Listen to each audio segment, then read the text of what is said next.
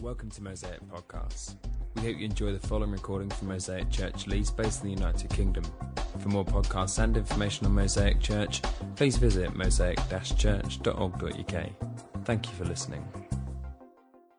We're going to read from Jonah, and I wonder how many of us read as a regular thing outside of sort of Bible reading and stuff like that. Who reads? Who likes to read? Anybody? Yeah? Okay, so I'm guessing a lot of us read stuff on the web or books, interest magazines maybe, or newspapers. I don't know about you, you may not be like me, but one thing I've observed about myself is that my attention never fluctuates when I'm reading a football magazine or, you know, even an item of news or something like that. I just read it through, even something through, you know, a work situation. I've got a report to read, I just focus on it and read it through. But I've noticed about myself, my attention can fluctuate when I'm reading the Bible. It's a strange thing, isn't it? Has anybody else ever noticed that, or is it just me? Thanks, Steve. Well, can I encourage you to really focus on this part, because actually, from my bit, this is actually the most important part, which is actually the reading of God's Word. What I say about it is kind of incidental in a sense, because it's actually what God says that's the really important thing, isn't it? And my job, I suppose, is encapsulated in Nehemiah chapter 8, verse 8, where it says that Ezra read in the book of the law. He read it distinctly, so clear reading of the Bible is very important. He gave the sense, in other words, he said, you know, roughly what it meant, and he caused the people to understand. So kind of my role is just kind of to unpack this stuff a little bit for you, but actually, you know, what the Bible actually says is a crucial part. So let's really give our attention to the reading of the Scripture. I'm going to start at Jonah 1, verse 15. Then they took Jonah and threw him overboard, and the raging sea grew calm. Verse 17, now the Lord provided a huge fish to swallow Jonah, and Jonah was in the belly of the fish 3 days and 3 nights. From inside the fish, Jonah prayed to the Lord his God. He said, in my distress I called to the Lord, and he answered me. From deep in the realm of the dead I called for help, and you listened to my cry. You hurled me into the depths, into the very heart of the seas, and the current swirled about me. All your waves and breakers swept over me. I said, I have been banished from your sight, yet I will look again toward your holy temple. The engulfing waters threatened me, the deep surrounded me, seaweed was wrapped around my head. To the roots of the mountains I sank down, the earth beneath barred me in forever. But you, O Lord my God, brought my life up from the pit. When my life was ebbing away, I remembered you, Lord, and my prayer rose to you, to your holy temple. Those who cling to worthless idols turn away from God's love for them. But I, with shouts of grateful praise, will sacrifice to you. What I have vowed, I will make good. I will say, salvation comes from the Lord. And the Lord commanded the fish, and it vomited Jonah onto dry land. Okay, looking around the room, we're all mature adults here. If somebody who was completely out of sync with what goes on in churches, no interest in the Bible, none of that stuff, came into this room and observed what was going on, that a guy is standing at the front and giving a talk about a man who lived 2,800 years ago, who was swallowed by a giant sea creature and 3 days later was coughed up on the beach, they would quite frankly probably think we were all crackers. Am I right? This is one of the most ridiculed stories in the entire Bible, and thank you guys for giving me the privilege of preaching from it. You know, we could think about how did Jonah, survive down there? How did he get oxygen? What about I thought about the digestive juices, that must have kind of attacked his skin and stuff like that. Maybe actually when he went to Nineveh, he was so disfigured by I kind of think about all these things, he was so disfigured by all the digestive juices that had attacked him. It was actually the sight of Jonah was so scary that when he said, in 40 days God's going to destroy Nineveh, people actually sat up and listened because this guy looked really seriously strange. However, that's just a theory. What I would say, though, is that as Christians, we can be kind of threatened a little bit by the fact that, this story is quite outlandish, let's be honest, eh? And Christians in the late 19th, early 20th century felt very threatened because their biblical faith was seriously undermined by the emergence of the theory of evolution. Let's be frank about that. People today assume that the theory of evolution is actually a fact, don't they, for the most part? So it's not surprising that Christians felt threatened because the account of creation in the Scriptures was suddenly being contradicted on quite a wide scale. And so they tried to, in some cases, kind of build in, credibility clauses for the Christian faith. And one of those is quite a famous example in relation to Jonah, that Christian literature began to be circulated about an alleged real-life Jonah called James Bartley, who was apparently lost off a whaling vessel close to the Falkland Islands at the end of the previous century, the 19th century. And the story goes that this guy actually went overboard in high seas and was swallowed by a whale. Real whale.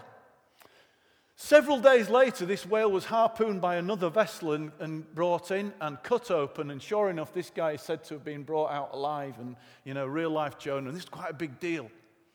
However, the captain of James Bartley's ship knew nothing of this occurrence, and it was quite a spurious tale, and there's absolutely no evidence to authenticate it whatsoever. My point is that as Christians, we don't have to go to extremes to try and find another example, because what it says in the scripture here that we read together, in verse 17 of chapter 1, the Lord provided a huge fish. Now that word in Hebrew, provided, could mean appointed, it could mean commanded, it could mean commissioned. It's kind of a special event that God has prepared in order to achieve a particular purpose. And in the book of Jonah, God prepares 4 things. He provides 4 things that are key to this story. He provides the fish. He provides a leafy plant to shade Jonah. He provides a worm to gnaw away at the leafy plant so it dies. And then he provides a sultry wind to beat down on Jonah's head. So there are 4 things that he provides. The key thing for me is that the Lord Jesus Christ spoke of this story as if it was a true story. When he spoke in Matthew chapter 12, verse 40, he said, as Jonah was in the belly of the great fish for 3 days and 3 nights, so shall the Son of Man be in the heart of the earth for 3 days and 3 nights.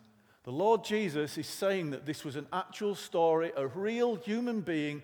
This actually happened to him, and furthermore, it was an illustration of what Christ would do. He would die, he would be buried, and he would rise again. So in one sense, as Christians, we don't need any kind of scientific style proof, because we operate on the level of faith all the time in relation to the Scriptures. We're familiar with miracles, aren't we? That the Lord Jesus and the apostles did miracles. They did amazing stuff that is out of the ordinary. It's not the everyday. God intervenes in human history in extraordinary ways at times and does the unexpected. And this is a particular case in point. Now, Jonah himself is said to be the son of Amittai. Jonah's name means dove. Now, he's a very undove-like character. If dove is something that we generally come to, to connect with the idea of peace, which is, I guess, biblically true as well as culturally. Amittai, his dad, is called, his name means truth. So we've got this kind of combination of peace and truth right at the heart of this little book. It's quite interesting because the gospel that Jonah is going to take to the Ninevites offers peace to those who are sinners through repentance. But it is on the basis of God's truth.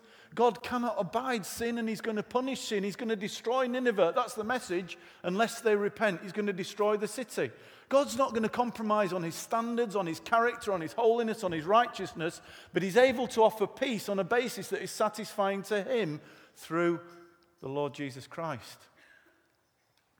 He comes from a place called Gath-Hepher, which is in the land of Zebulun, only a few miles from Nazareth, where the Lord Jesus grew up. So it's interesting, isn't it, that he grew up in Galilee, similar area to the Lord, where he lived as a boy, as a young person. And we'll see that, Jonah becomes an incredible illustration of the Lord Jesus. He lived at the time of Jeroboam II, and this was in the northern kingdom of Israel after the division of the kingdom. It had been going about 100 years. Jeroboam I had basically taken the 10 tribes of the northern kingdom and had set up a whole system of idolatry that would mean that they didn't have to go to Jerusalem, where Judah and Benjamin were settled. They could settle in the north and stay there and have a kingdom of their own. Now, basically, at this time when Jonah was living, it was a time of great outward prosperity. The northern kingdom was prospering, its borders were extended, things were going well. But it was a time of tremendous spiritual corruption. And how often those things go hand in hand, don't they? We look at our own society today. In our area of the world, never has there been a more prosperous time. Okay, it's a time of recession, but come on. Let's get real here. Compared with the rest of the world, we are amazingly well off, aren't we? And yet we see moral and spiritual corruption all around us, don't we? And this was certainly true in Jonah's time. He would have been aware also of the prophecy of Amos, which I think is a significant thing that we need to understand in relation to the book of Jonah. Amos was called to the southern kingdom. Generally speaking, that's where he operated. But he was sent on a specific mission to go to the northern kingdom and warn them of impending doom, that God was going to punish them for their unfaithfulness to him, for their hypocrisy, for their exploitation of the poor, and all that kind of stuff. And how he was going to do it was he was going to bring the nation of Assyria down upon them, the most powerful nation on earth at that time. They would be scattered. They would be absolutely and completely decimated. And they would be oppressed and afflicted from north to south. And we can read about that in Amos chapter 6, verse 14. So I think it's a bit simplistic to say that Jonah was just a disobedient prophet who ran away from God and didn't want to do what God wanted him to do. He had his reasons for being disobedient. He did not want to go and preach to his nation's enemies. He did not want God, who was good and forgiving and loving. He did not want God to forgive his nation's enemies. And that was probably his reasoning behind why he turned his back and went in the opposite direction. So for those who weren't here last week, Jonah chapter 1, he's commissioned by God. The word of the Lord comes to him. He's told to go to Nineveh, this great city, but he goes down to Joppa. Key word in chapter 1 is down. He goes down to Joppa, seaport. He wants to head for Tarshish, which is commonly thought to be Spain. Nobody's quite sure exactly, because there are other references to Tarshish which make it sound like it's not Spain. But anyway, let's say it's Spain for now. It doesn't really matter. He's going somewhere else. He's not going where he's supposed to go. That's the main point. But he's going down. He goes down into the ship. In the ship, he goes down into the hold of the ship. And eventually he goes down into the sea and down to the bottom of the sea. So as soon as he has made the decision to disobey God, there is only one direction that his life is going to take, and that is down. And that's really important that we grasp that. Jonah is asleep in the hold of the boat when God sends this incredible storm. The boat's about to break up. The sailors are praying to their various idols and gods to save them, and so on. The captain comes down and challenges Jonah, brings him up on deck, say, "Why aren't you calling on your God? Everybody else is." They bombard Jonah with questions. Jonah admits that the storm has come because of him, and that if they throw him overboard, the storm will calm down and then all be saved. So that's the point where we've come to. One or two people may be a little bit drowsy after their Sunday dinner, so we'll just have a lighter moment now, and we'll have a little picture quiz to see if we're all awake. Who's the top left on that picture? Yeah, that's Whitney. Middle? Robert Maxwell. Well done. Robert Maxwell. Top right? Brian Jones of the Rolling Stones. And, I'll tell you what, I'll be really, really proud of anybody who gets bottom right, because that's quite an oldie. That is a woman called Mary Jo Kopechne. Does that name mean anything to anybody? Kennedy. That's right. Okay. Middle? Beach Boys, and that is Dennis Wilson, one of the brothers there with the big quiff. Okay, and bottom left, dodgy geezer. That's Rasputin, yeah. What did all these people have in common? Come on, hazard a guess. Correct, they did. A number of them were sort of fueled by drugs. I think that Rasputin had a number of bullets in him before he was thrown in the River Neva, but yeah, they all died of drowning. And, you know, drowning is a horrific way to die, because it's one of those things where you must know that death is approaching and it's getting very close and there's nothing you can do about it. You're in surprise, you're in fear, you're in panic, you hyperventilate, you start to take water in, your larynx sort of go into spasm because you're taking water in so no air can get in either. And it all kinds of, starves you of oxygen, so you're going to these hypoxic convulsions, but then within 2 to 3 minutes you're unconscious, and then clinical death follows in 4 to 6 minutes. I did share this morning. I did actually save a kid from drowning once, which I'm quite proud of. I'll tell you a little bit about it because it happened at Ilkley, which is a local beauty spot some of you might know. There's a little stretch of the river at Ilkley where the river goes, there's like a bend and there's like a stony beach. And my kids have always loved going there just to throw stones in the water. Can do it for hours, mainly at the ducks.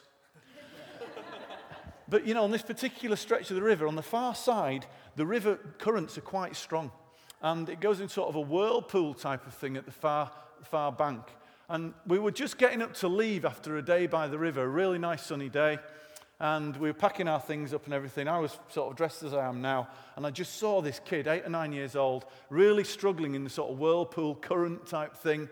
And I'm thinking, oh no, I'm going to have to go in and get this kid. Because everybody else was just having fun, throwing balls around and doing daft stuff. And, so I thought, oh, I'm going to have to go in and get this kid. So I was fully clothed, charged into the water. This is my moment to be a hero. Swam out, managed to get this kid out, swam back to shore. And I said, who's with you? Who's brought you here? He said, oh, I'm with me mum. So I said, okay, where is she then? So he pointed her out. She was stretched out on a lilo in the shallow, sort of sunning herself, on this lilo. So I just went up to her. I said, oh, excuse me, I've just pulled your son out of the water. He looked like he was going under, but I managed to rescue him. And she didn't even open her eyes. She just said, "Ta, love."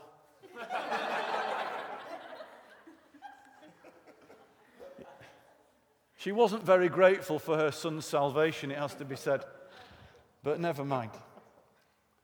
But in all seriousness, this is, a terrifying experience. And let's just think in real terms, this actually really happened to Jonah. He voluntarily went over the side of the ship in a storm at sea and was alone in the water. Can you imagine what that must have been like? However strong a swimmer you are, after a storm, there's always going to be a swell, isn't there? Apart from if the Lord Jesus is saying, peace, be still, there's going to be a fair swell. It's not going to be a nice place to be, is it? Because the seawater's cold, your limbs start to seize up. You're not very good at swimming anyway in that state. So, things are beginning to cause panic in Jonah at this point, and it's really not a nice place to be. He knows that his life is in danger and is likely to come to an end within the next few minutes. Most of us would, wouldn't we? Most of us would. We'd realize that the end is near. What comes into a person's mind when they're in that situation? Well, they say with drowning, don't they, that your life's supposed to flash before your eyes. I don't know whether that's true or not. But, Jonah is close to death. And I wonder what we would be thinking about if we knew that our time on this earth was coming to an end imminently. Where would we be sort of mentally and emotionally at that moment in time? No doubt there is panic, there is that desire for survival that's so inbuilt in us. And yet, Jonah, at that point, something happens in him which is quite extraordinary. And I just wanted to tell you that I had a former colleague of mine who had a very serious car accident. And she was coming back from the Lake District late at night. She was really seriously dazzled by the headlights of another vehicle, and she crashed at about 50 miles an hour into a dry stone wall. And literally the vehicle was just, if you saw pictures of this vehicle, it was completely, you wouldn't think anybody could survive this. But she was alive and she was trapped inside the vehicle. And everything was quiet because it was late at night, and all she could hear was drip, drip, drip, drip, drip. Her own blood was literally her life blood was literally pouring out of her. This lady was a believer and she prayed. The first thing, she knew her life was coming to an end. She prayed. And she said, Lord, I am ready to die. I'm ready to come to be with you. But if you want me to stay, please send somebody to help me now. Almost immediately, she heard the engine of a car, and the first person to arrive on the scene was a nurse who was able to reach into the vehicle through the smashed glass, elevate her limbs and do all the stuff that nurses do, call the fire brigade, ambulance. And she sustained some very serious injuries, I have to say, but she did survive and was restored to her family. I must say at this point that I do believe that in this text there is clear evidence that Jonah actually died. Now, I know not everybody takes that view, and actually, the common view is probably that Jonah was thrown over the side, because that's actually the chronological reading of the scripture. He was thrown over the side, and then he was swallowed by the great fish or whatever it was. But I think if we look into the text a little bit more carefully, we might look at it in a slightly different way. So I've just tried to put into different colors some of the things that Jonah's saying here. So in verse 15 of chapter 1, he's thrown overboard. The raging sea becomes calm. Verse 17, the fish is appointed or prepared or provided or commissioned to swallow Jonah. And in chapter 2, verse 1 and 2, he prayed from inside the fish's belly. So what did he pray? It says, he said, in my distress I called to the Lord. He's using the past tense there. Do you see that? Okay, he's referring to a prayer that he's already made, in other words. He's inside the fish's belly, and he prayed inside the fish's belly, but in that prayer, he's also referring in the past tense to something he's already prayed. In my distress, I called to the Lord, and he answered me. And where did he pray from? From deep in the realm of the dead, I called for help, and you listened to my prayer. Now, my belief is that the realm of the dead is actually, at this particular time, Sheol or Hades. And we'll come to that a little bit more detail in a minute. Just bear with me on that if you would. Is it possible to see the next section of the chapter? Thanks very much.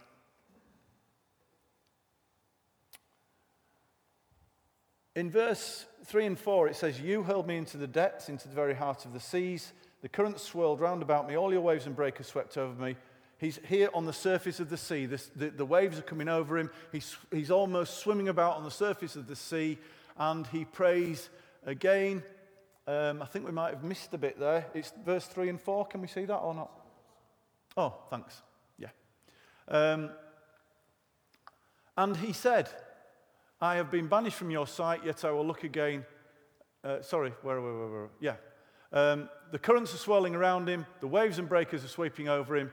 And he says, I've been banished from your sight, yet I will look again towards your holy temple. So I believe he's praying this from the surface of the sea when he's first thrown into the water. Next bit. Okay, then the engulfing waters threatened me, the deep surrounded me. He's now going under the water. To the roots of the mountains I sank down, to the earth beneath barred me in forever. But you, O Lord, brought my life up from the pit. Okay, he's gone down now under the water, and under the water, immediately prior to death, he remembered the Lord. So let's just kind of unpack that a little bit, and we'll go to the next slide, please. Jonah is cast into the sea initially. So he's thrown over the side of the boat, he's hurled into the sea.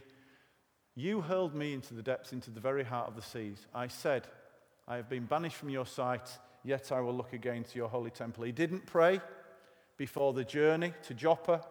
He didn't pray while he was on the boat asleep. He didn't pray when he was confessing his sin that he was responsible for the storm on the deck of the boat to the sailors. He didn't pray even when they hurled him into the sea.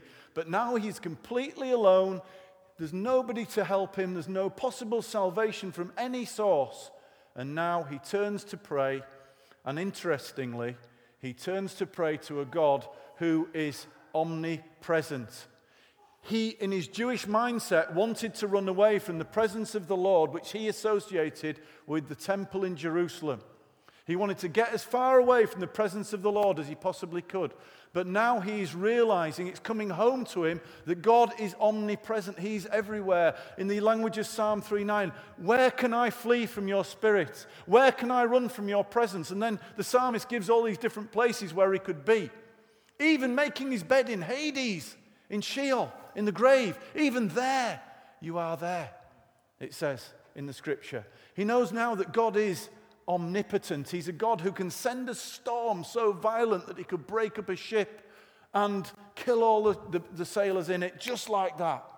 But he's also a God who can stop that storm as soon as he gets the result he wants, which is Jonah in the sea, just like that.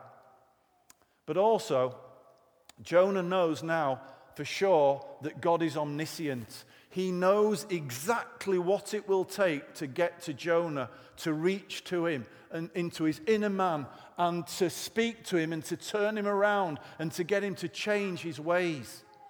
And, you know, those of us who have been parents will know that our kids, they're all individuals. You know, having had 5 kids, I can see they're all completely different and they respond in different ways. I have to tell you, my second eldest daughter, you know, she needed to be smacked so many times. She was so naughty. So naughty and stubborn.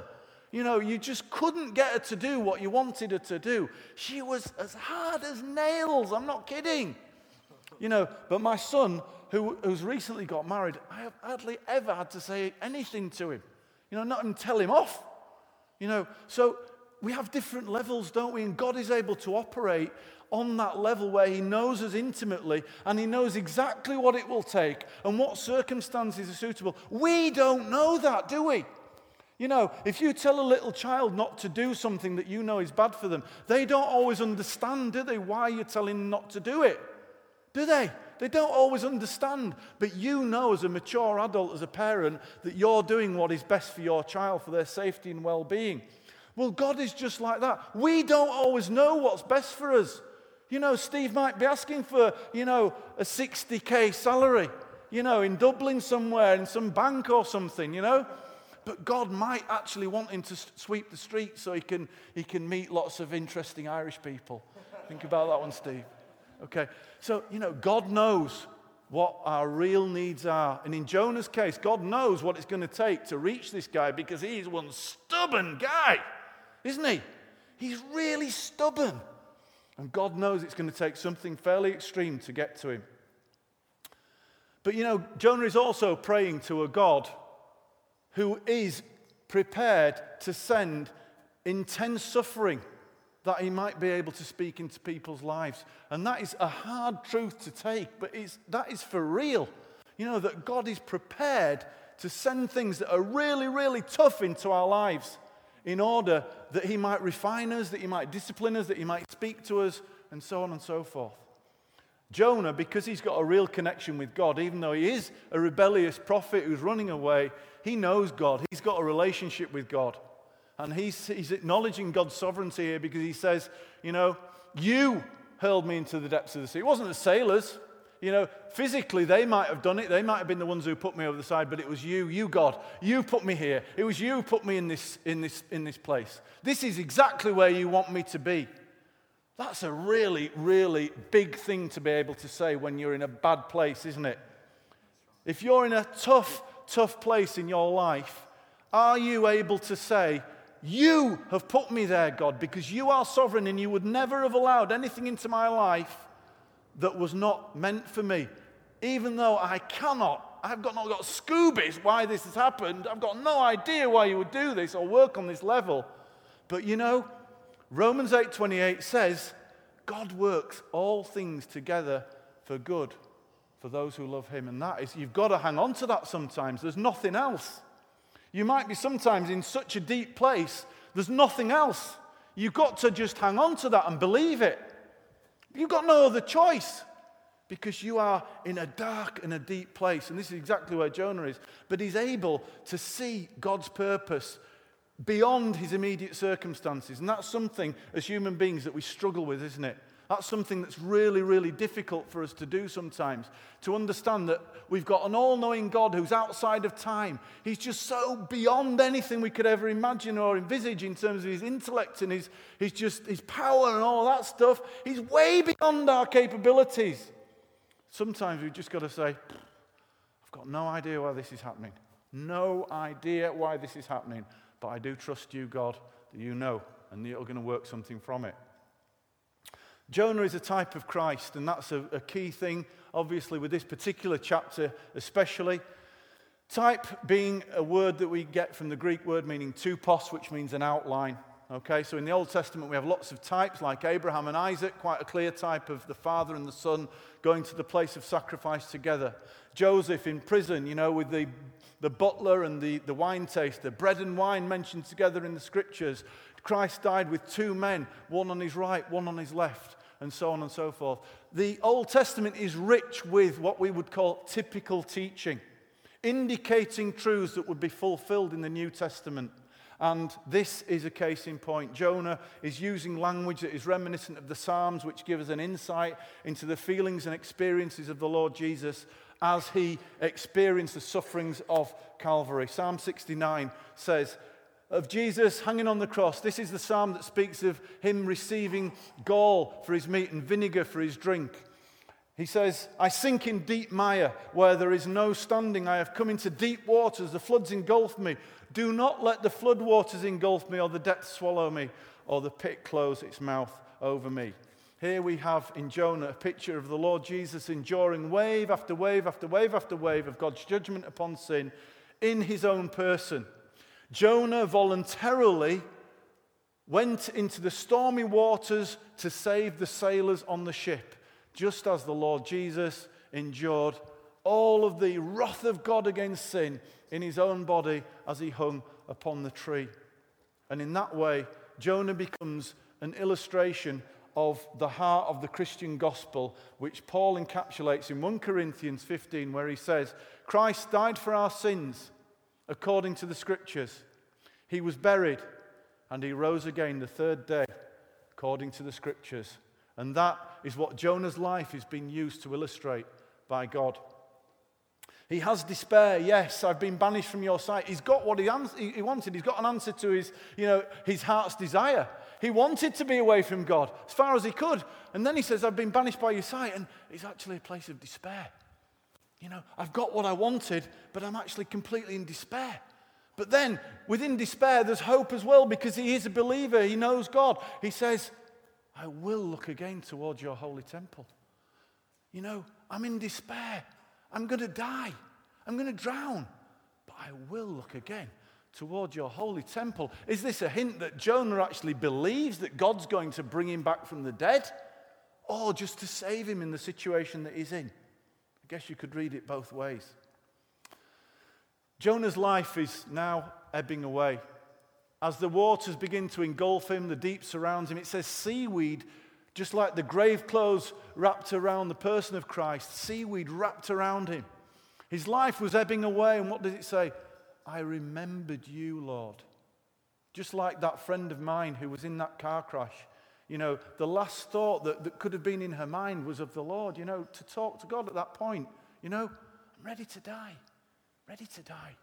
Come be with you now in heaven. But if you've got a purpose for me on this earth, I'm willing to, if you like, stay. It's your will, not mine, be done. Amazing. His life is beginning to ebb away. He's losing consciousness. He's blacking out. He's now at the bottom of the sea. Weeds are sort of all tangling him up and so on. But in a microsecond of time, he remembered God. That's a prayer. He remembered God. He's not expressing it. He's not giving an exposition of any verses he's learned.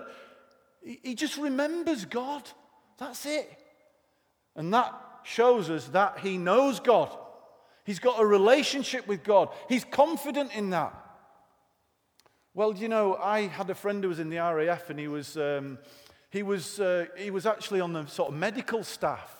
And he told me that there was quite a serious incident on one of the airfields he was working on.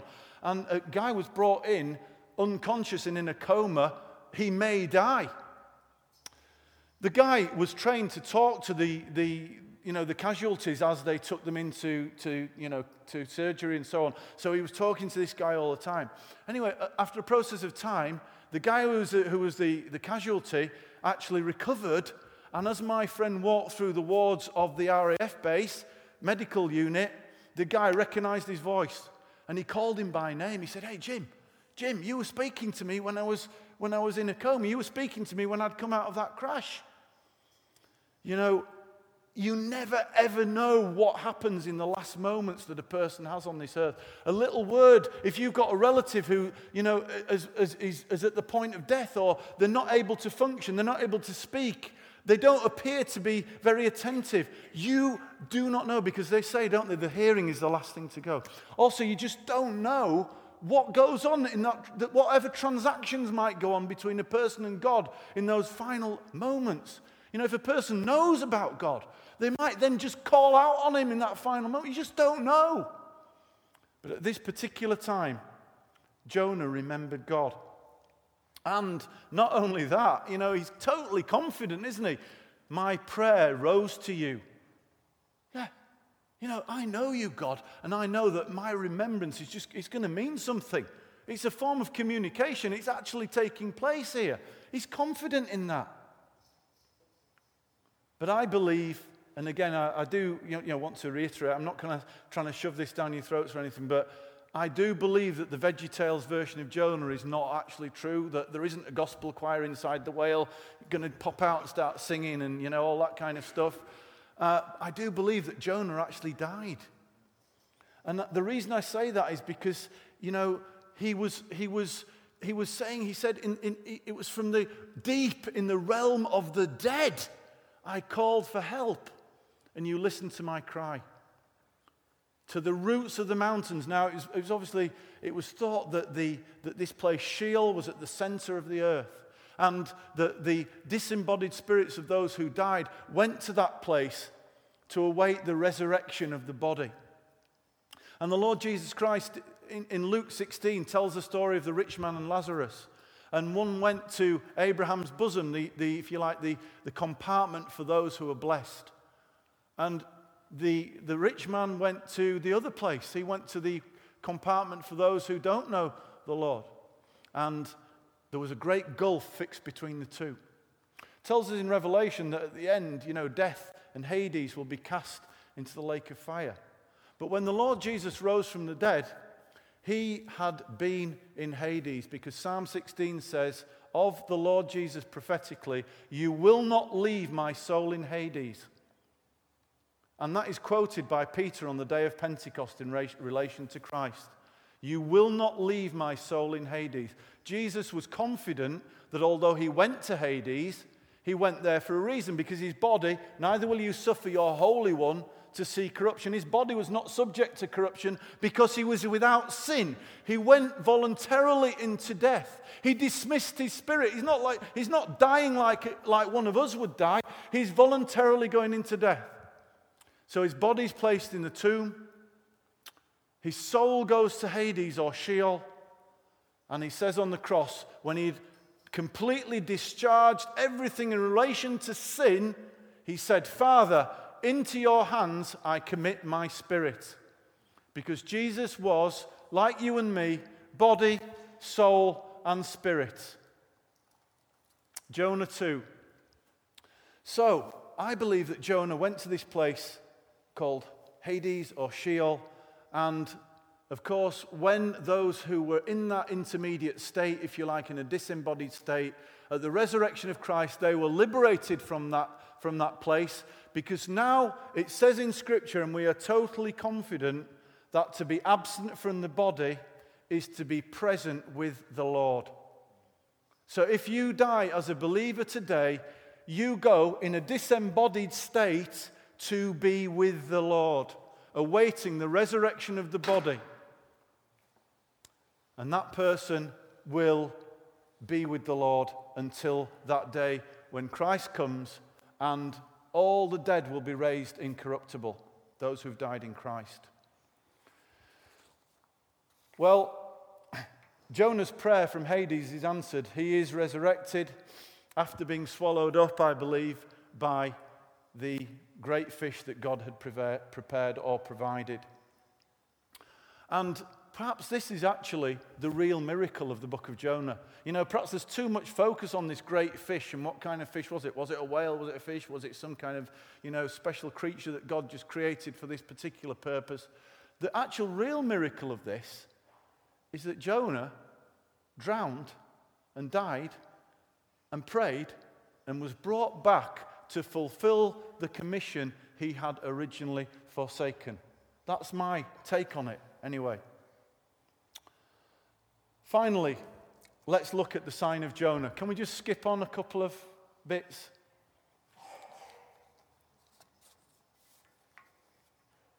Thank you. In Matthew 12, the Lord Jesus talks about the sign of Jonah, which we have read of today. Pharisees and teachers of the law said to him, "Teacher, we want to see a sign from you." He answered, "A wicked and adulterous generation asked for a sign, but none will be given it except the sign of the prophet Jonah. For as Jonah was 3 days and 3 nights in the belly of the huge fish, so the Son of Man will be 3 days and 3 nights in the heart of the earth." And then he goes on to say, "A greater than Jonah is here." The background to this is that the Pharisees and teachers of the law had accused the Lord Jesus Christ of casting out demons by the power of Beelzebub, and in doing so had committed the unforgivable sin, the unpardonable sin. So there is actually a sin, isn't there, in the Scripture that cannot be forgiven. Now, people have all sorts of ideas about what that could be. But if you read the Bible in its context, it is very clear to me that it is the Pharisees and the teachers of the law who were that wicked and adulterous generation who observed the miracles of the Lord Jesus Christ and concluded that he was doing it by the power of Satan. The blasphemy of the Holy Spirit, in my view, is saying that the Holy Spirit in the Lord Jesus Christ is the devil. I personally don't believe it's possible to commit the unpardonable sin today. I know others have different opinions on that, but my take on it is that that is what it was. That they were saying that the Holy Spirit himself, in the person of Christ, was Beelzebub or Satan. And that's the background to this. So they then have the audacity to make that statement and then say, "Hey, come on, give us a sign. Prove yourself. Show us who you really are. Come on, give us a sign." You're not going to get a sign except the sign. And that's the sign of the prophet Jonah. And just as Jonah was 3 days and 3 nights in the belly of the great fish, so shall the Son of Man be 3 days and 3 nights in the heart of the earth. I know that some people may be unsure about this phrase, 3 days and 3 nights. So I just thought I would just mention that, because we celebrate the death of the Lord Jesus on Good Friday, and then we celebrate his resurrection on Easter Sunday. And that is not 3 days and 3 nights, is it? Okay? It's 3 days and 2 nights. Am I right? Yeah. There are two possible explanations for this. One of them is that nothing in Scripture tells us that Jesus died on a Friday. So why, I wonder, did whoever it was, the early church fathers or whatever, decide that, Good Friday, that's a funny one as well, isn't it? Good Friday was, the time when we think of that event happening. Quite possible that Jesus died on a Thursday. We know he rose again on the first day of the week, which to us is a Sunday. But I did hear a Jewish scholar speaking one time, and it quite impressed me with what he had to say. And he said that actually, with our sort of Western mindset, we don't kind of understand some of the Jewish idioms or the sort of figures of speech that they use. And he said, where in Scripture, where you read 40 days and 40 nights or 3 days and 3 nights, it just actually means part of 40 days or part of 3 days. It actually just equates to 3 days or 40 days. So think of it in those terms. So, you can pick the bones out of that one if you like. But I thought it was worth mentioning. So, Jonah was a real human being who had real and extraordinary dealings with God. God shows us that he's not willing to give up on his rebellious servant. He's going to chastise him, he's going to discipline him, but he is not going to discard him. And that should be an encouragement to you and me. It's a great thing, isn't it, that God is prepared to use imperfect people. Am I right? Because, none of us, let's be honest, would be used in any shape or form by God if the requirement was that you had to have everything in order and be perfect. So it's a great encouragement that God uses people who are like Jonah. And let's be honest, he was a bit of a failure, wasn't he, really, to be fair? One thing I really like about this, and is really interesting to me, is that this book does focus a little bit on the effects of Jonah's preaching, if we can call it preaching, his life preaching, or his testimony that he knew God. It turned the sailors on the boat around to make vows to God and make sacrifices, to turn to the real and living God. And God used this very important, this very rebellious, stubborn guy who's actually running away to save these people on this boat. He also causes 120,000 people in Nineveh to repent. I mean, I don't want to steal anyone's thunder. I know somebody else will be speaking on this in a bit. But, he uses Jonah to achieve that as well. But actually, I think the focus of this book is really God's work in Jonah, as opposed to his work through Jonah. And I think there's a real lesson for us, in that as well. That sometimes as Christians we can be really absorbed and focusing, what is God going to do, through me? What great exploits am I going to do for God? And that's great. It's great to have those kind of thoughts. What can I achieve for God? What's God going to use me to do? What ministry will I have? And actually, maybe God's saying through this little book, actually there's an awful lot of work to do in you. I don't really like to take too much of a look inside, myself, because I know there's a lot of pretty rubbish stuff in there.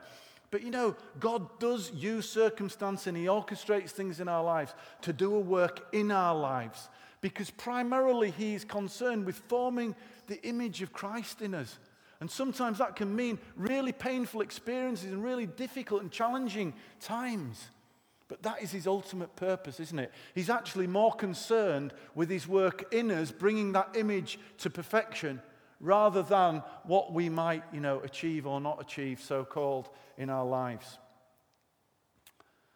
Ultimately, Jonah is a person who is being used as a signpost to point people to the Lord Jesus Christ, a shadow of things to come. And that's why the Lord says, a greater than Jonah is here. And so we can look back as New Testament believers, if you like, and we can see the whole picture, what God was painting in an outline form in the Old Testament. We can see gloriously and wonderfully lit up through New Testament truth. And we can understand now that Christ has died according to the Scriptures, that he was buried, and that he rose again according to the Scriptures. Just as Jonah was vomited out by the fish onto the land, the Lord Jesus emerged from the grave and lives now in the power of an endless life.